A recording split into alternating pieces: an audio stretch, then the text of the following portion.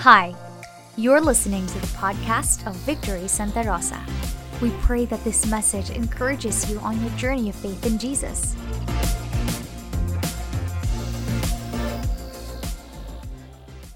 We're at the second week of our series on of first importance. And last week we talked about Christ's death. We said that the resurrection is so important and the death of Christ is so important. It is of first importance, in fact, because it is by which we are saved. And so today, we'll pick up our reading from 1 Corinthians 15 pa rin, pero we'll begin reading from verse 3 this time. So if you have a Bible, go ahead and turn with us to 1 Corinthians 15 in verse 3. Let me just, there you go. Okay. Let me just find it in my own Bible. Okay. Let's begin reading from verse 3. And then we'll pray. It says here, "For I delivered to you as of first importance what I also received, that Christ died for our sins in accordance with the Scriptures, that He was buried, that He was raised on the third day in accordance with the Scriptures, and that He appeared to Cephas, then to the 12. Then He appeared to more than 500 brothers at one time, most of whom are still alive, though some have fallen asleep. Then He appeared to James, then to all the apostles. Last of all, as to one untimely born, He appeared also to me." Let's just pray. Lord, as we go back to this passage of Scripture and recognize that the resurrection is of first importance to you and therefore also to us. Lord, allow us now to experience that same power. The same power that raised Jesus Christ from the dead is made available for us, for each of our situations. And so today, Lord, increase our faith. Lord, allow us to embrace your presence and the gift that you have made available for all of us who believe. In Jesus' name, amen. Amen. The gospel is of first importance. That's what we learned about last week. Now, the idea of first importance, I don't know if I appreciate this from Pastor Ian last week. He said that this is important and it has to be first. And then when he was saying that, while Pastor Ian was preaching last week, I remembered this, the Eisenhower matrix. How many of you are familiar with that? Some of you who work, in the corporate world, this is something that we regularly encounter, the urgent and important matrix. Basically, it says, there are certain things in life that are urgent and important, quadrant 1. There are certain things in life that are important, yes, but not urgent. For example, your health, your relationships. We try to put it off. It's important, but it's not really urgent. Quadrant 2. There are things that they are not important, but urgent. That's quadrant 3. Do you remember those days nung dinadial pa po ang telepono? What we do not have caller ID. And then when the phone rings, you'll have to pick it up, but it's not necessarily important, but it is urgent.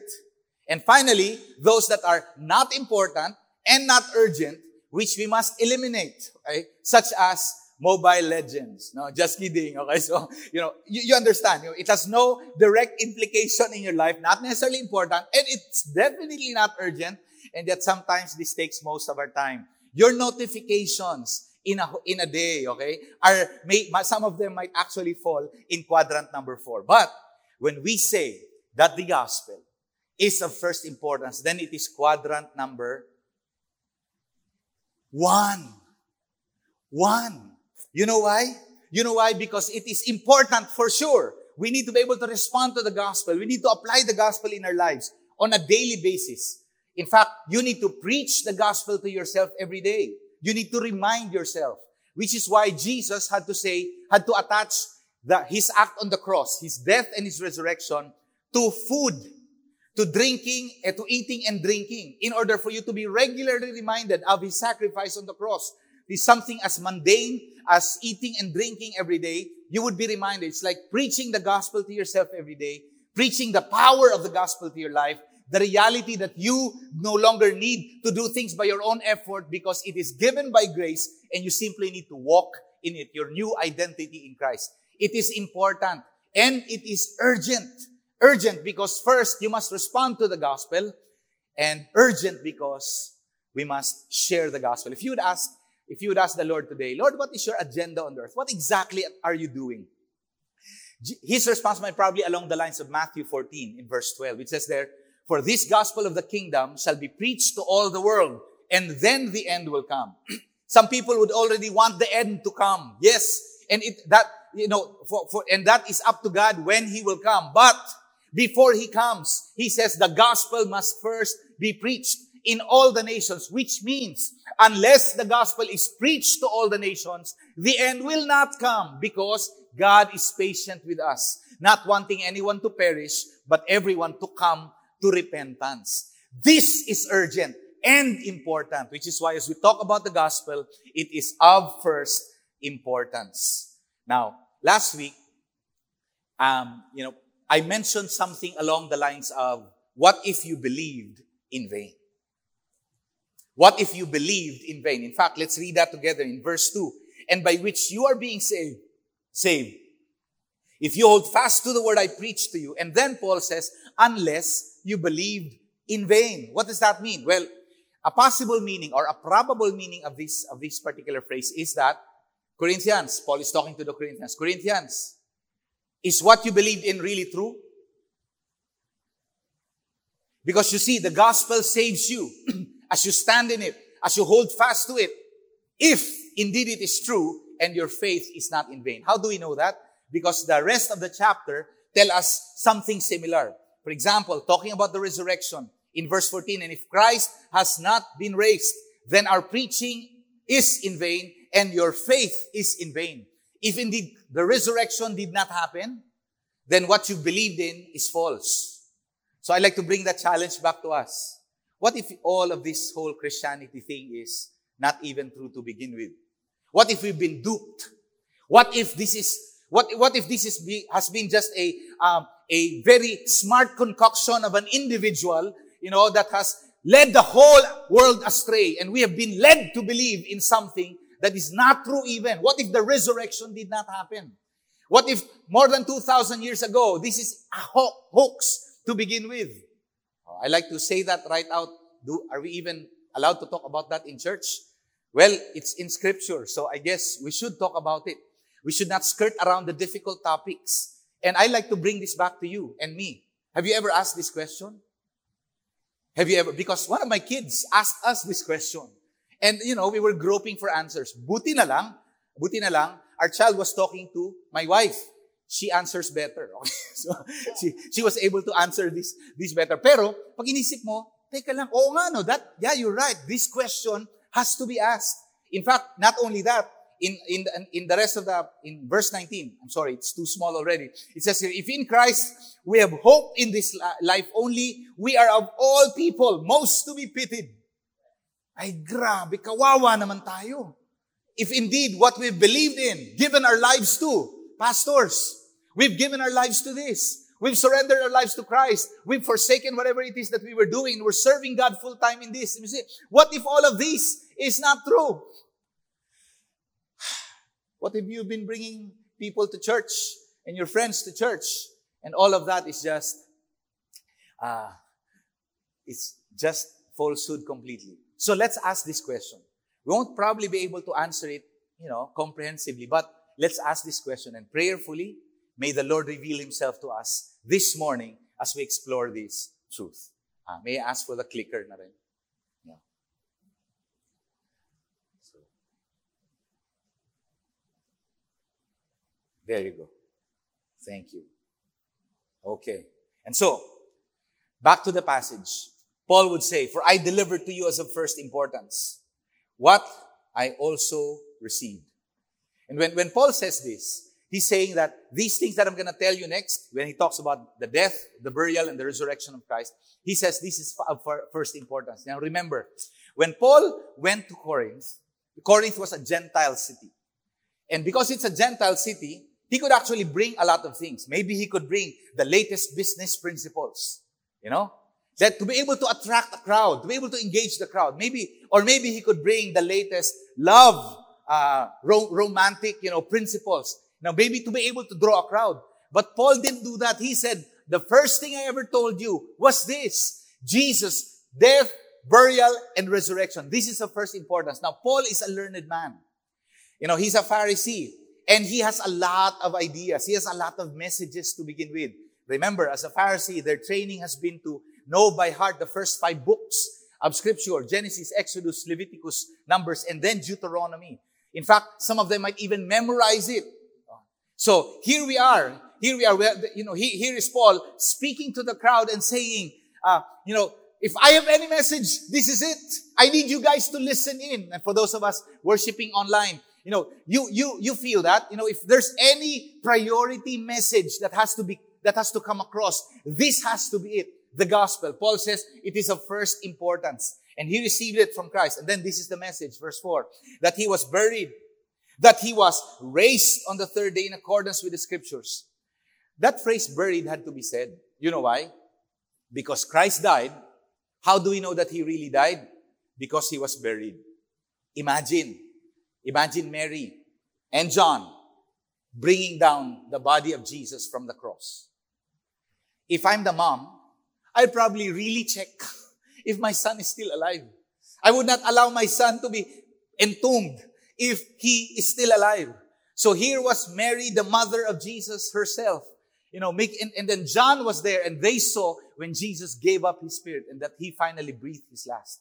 And then when he was taken down from the cross, Joseph of Arimathea, went to Pilate and asked for the opportunity for his tomb to be used for Jesus instead. The fact that Jesus was buried, we are sure that he died. Why is that important? Because people could just spread the idea that, Jesus did not really die. There is no resurrection. He just recovered. He was really beaten and hurt at the cross, but he recovered. He recovered. Now, the problem with that thinking is that he was raised on the 3rd day. You don't recover in 3 days. With everything, with every wound, the crown of thorns on your head, and then the spear that was struck on his side, and then all of the wounds, the flogging, and everything that happened there. You don't recover in 3 days. You don't even get to stand up in 3 days. And yet when Jesus stood up, was raised again, appeared first to Mary Magdalene and the rest of the apostles. And then he appeared to the people, the 2 guys on the road to Emmaus. And then after he reappeared to them while they were having dinner behind locked doors for fear of the people who might persecute them. When Jesus appeared to them, he was up and about. And then he told them, look. And probably there was no blood gushing out of those, right? Those were probably healed wounds. Jesus was up and about on the 3rd day. He died, and then he indeed was raised from the dead. And it says there, in accordance with the Scriptures. Now the idea that, really? Where in Scripture does it even say that Jesus would resurrect? You'll find this in Psalm 16. In Psalm 16 it would say, you will not let your Holy One see decay. You will not abandon my soul to the grave. You will not let your Holy One see decay. And in Isaiah 53, in verse 10, it would talk about Jesus after he has made a sacrifice for the sins of people, talking about the suffering servant. It would say that his days would be prolonged. I mean, wow, he gave sacrifice, and yet his days would be prolonged. So these 2 major scriptures speak about the resurrection, about the day that will come. And then Jesus himself would validate it. He would say, destroy this temple.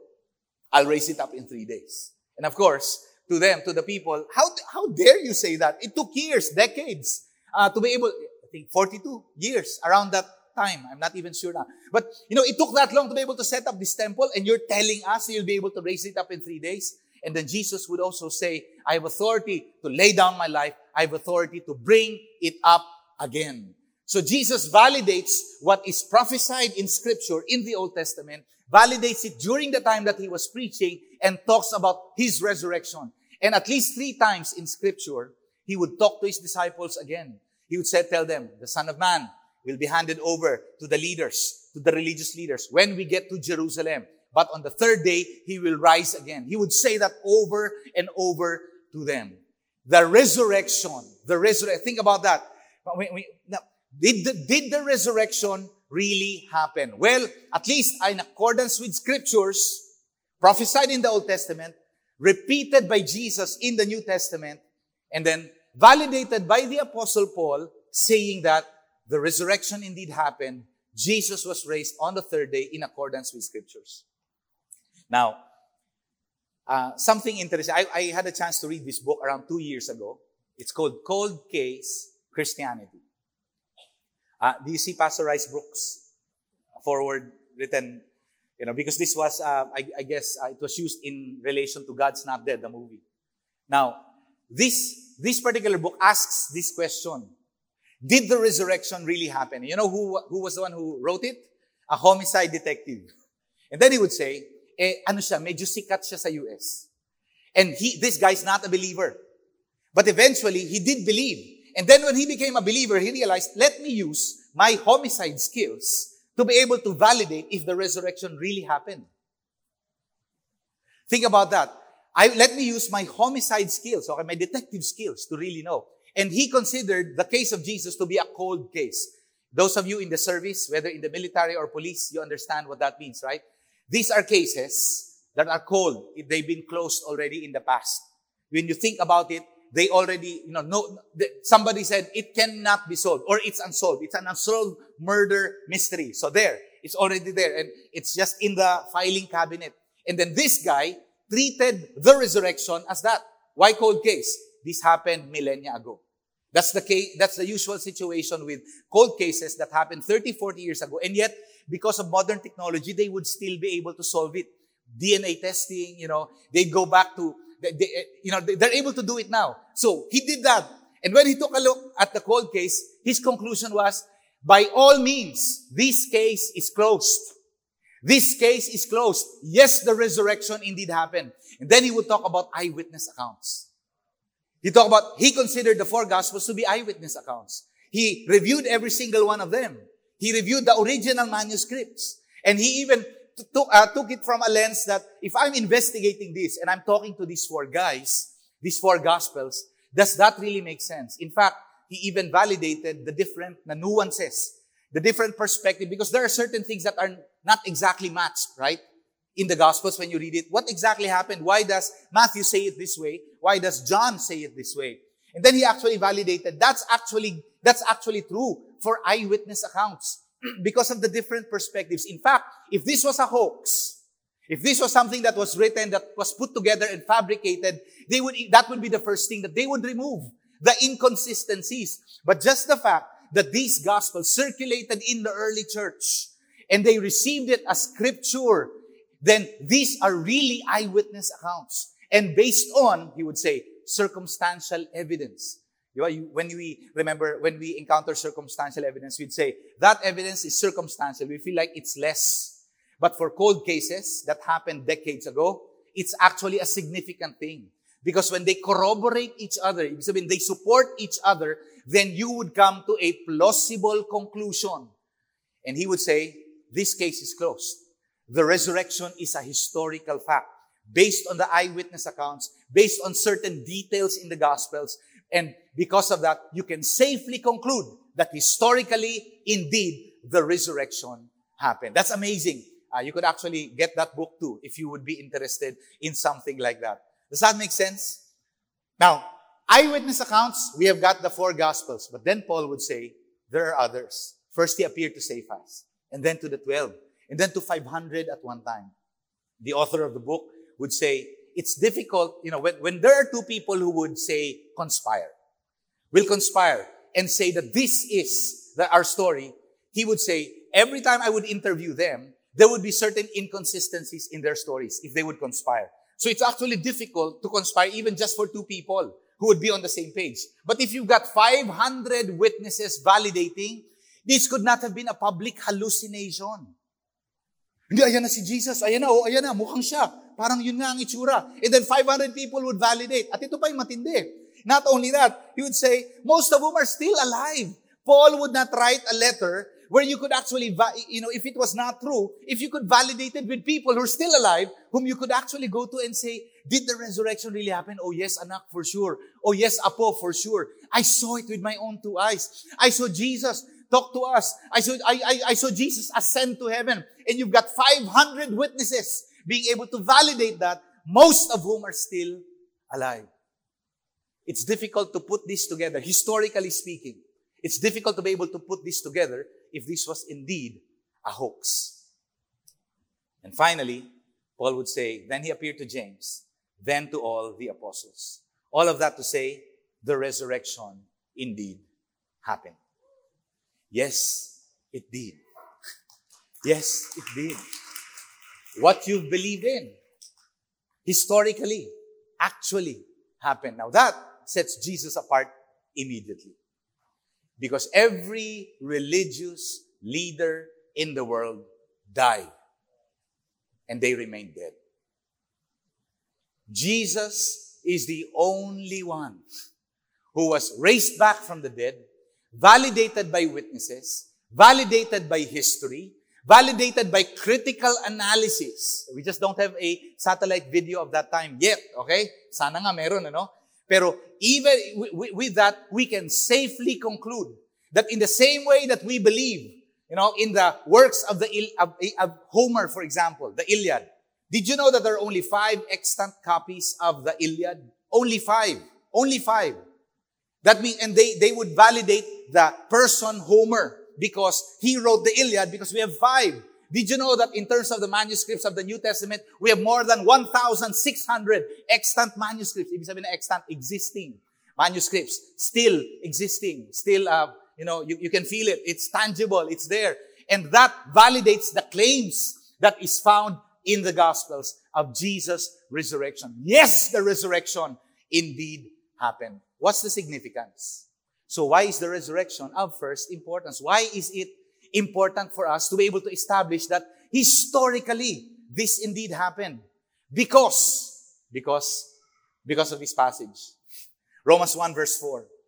Paul would say again, and he, referring to Jesus, and was declared to be the Son of God in power according to the Spirit of holiness by his resurrection from the dead, Jesus Christ our Lord. Apparently, the resurrection validates that Jesus is the Son of God.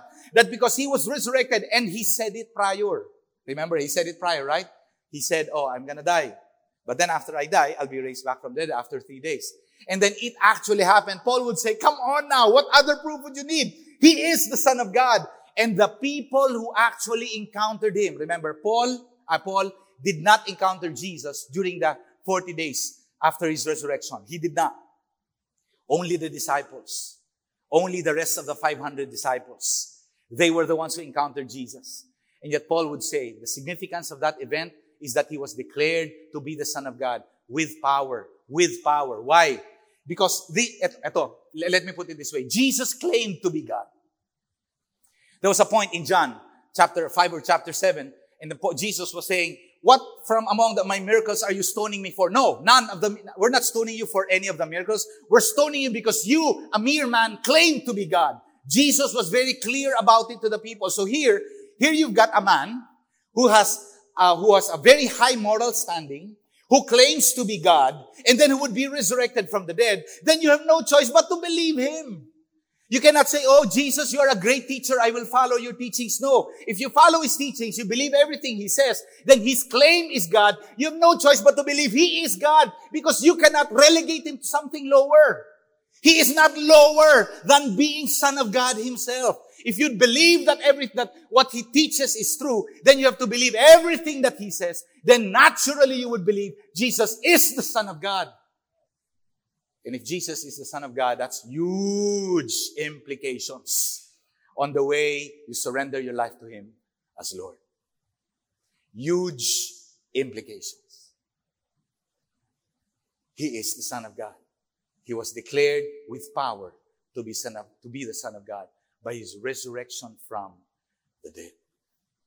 Did you know that same power is made available for you? The Holy Spirit, the same Holy Spirit, the Spirit, it says there, right? The Spirit of holiness, who is now present in your life. And you do not have a smaller Holy Spirit than the Holy Spirit that Jesus received. The same Holy Spirit that raised Jesus from the dead is now able to raise your situation. Now, I appreciate this. That was Pastor Miko, right? Pastor Miko, when you talked about that whole idea of the resurrection power of God coming on us, the idea is this. If Jesus was resurrected from the dead, then nothing in our lives could ever be not resurrected. Does that make sense? Even if, for example, it's already dead. My situation is dead. There is no hope. I'm rock bottom. Then right in that moment, The Lord speaks into your life and breathes life. And if Jesus was raised from the dead, resurrected from the dead, then your situation can receive the same life that the Holy Spirit gives. Come on! I mean, that is awesome. Lord, help me believe. Help me believe. God, help me believe. Because to people who would believe, they will experience the same spirit of holiness, proving that God is indeed your God as you surrender to Him by the power that will be at work in you, the resurrection power that was at work more than 2,000 years ago, now at work in your life. There is nothing in your life that could ever be not revived by the power of the Holy Spirit. Will you please believe that? You know what? Us as your pastors, we so desire that for you. We pray that you would believe it. You know why? Because faith is personal. We cannot believe for you. But we so desire for the breakthrough of God to happen in your life. Please believe. Please believe. Believe for the sake of your family so that the resurrection power of God may be made manifest in your life, and then to the rest of your family. Believe. The resurrection indeed happened. And Jesus is indeed the Son of God. That's solid. He is indeed the Son of God. And when you believe, your faith is valid. Your faith is not in vain. It's not in vain. It's not in vain. Never in vain. What you've believed in, what has been historically passed on to us from the early church, passed on generation after generation, and that same gospel that initially circled only Asia Minor, that eventually got to Europe, that eventually got to the US, that then eventually missionaries brought it to us here in the Philippines. That same gospel that has crossed continents has finally reached you and your family. This was news only in Jerusalem, supposedly. But across generations, it has finally reached us and has brought life to your life. Your faith is valid. You have believed rightly. Hold on to that faith. Do not let go of your faith. Your faith is valid. You have not believed in vain. And your faith will bear fruit. I pray you may hold fast to it. And you would not let go. Because the resurrection indeed happened. Jesus is indeed the Son of God. And our faith is valid. In the same chapter, 1 Corinthians 15, verse 20, it would say, but in fact, Christ has been raised from the dead. In fact, Christ has been raised from the dead. So Paul, his cynical mind, remember, he was Saul the Pharisee, who so strongly believed that the way is heresy. The way is what they call the Christians of those early times. That the way is heresy and comes against the Judaism, the religion that he grew up in. This Saul, this guy who is so strong in his faith, so persistent, so stubborn in his belief, to the point that he would literally drag people out of their homes, get their homes confiscated, bring them to prison, bring them to the courts because of what he believes. He would believe that strongly. He's now on the other side saying, man, I have believed wrongly. Your faith is valid. You have not believed in vain. In fact, Christ has been raised. Christ has been raised. Thank you, Lord. The first fruits of those who have fallen asleep. Which is why if you go back to verse 2, where it says, unless you believed in vain. And this is where we tie this all together.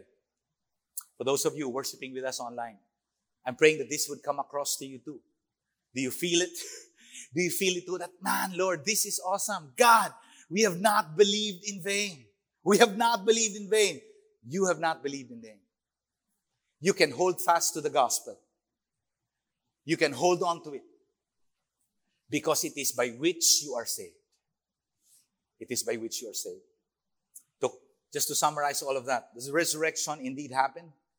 Jesus is indeed the Son of God, and our faith is valid. Christ's resurrection, His resurrection proves Himself to be the Son of God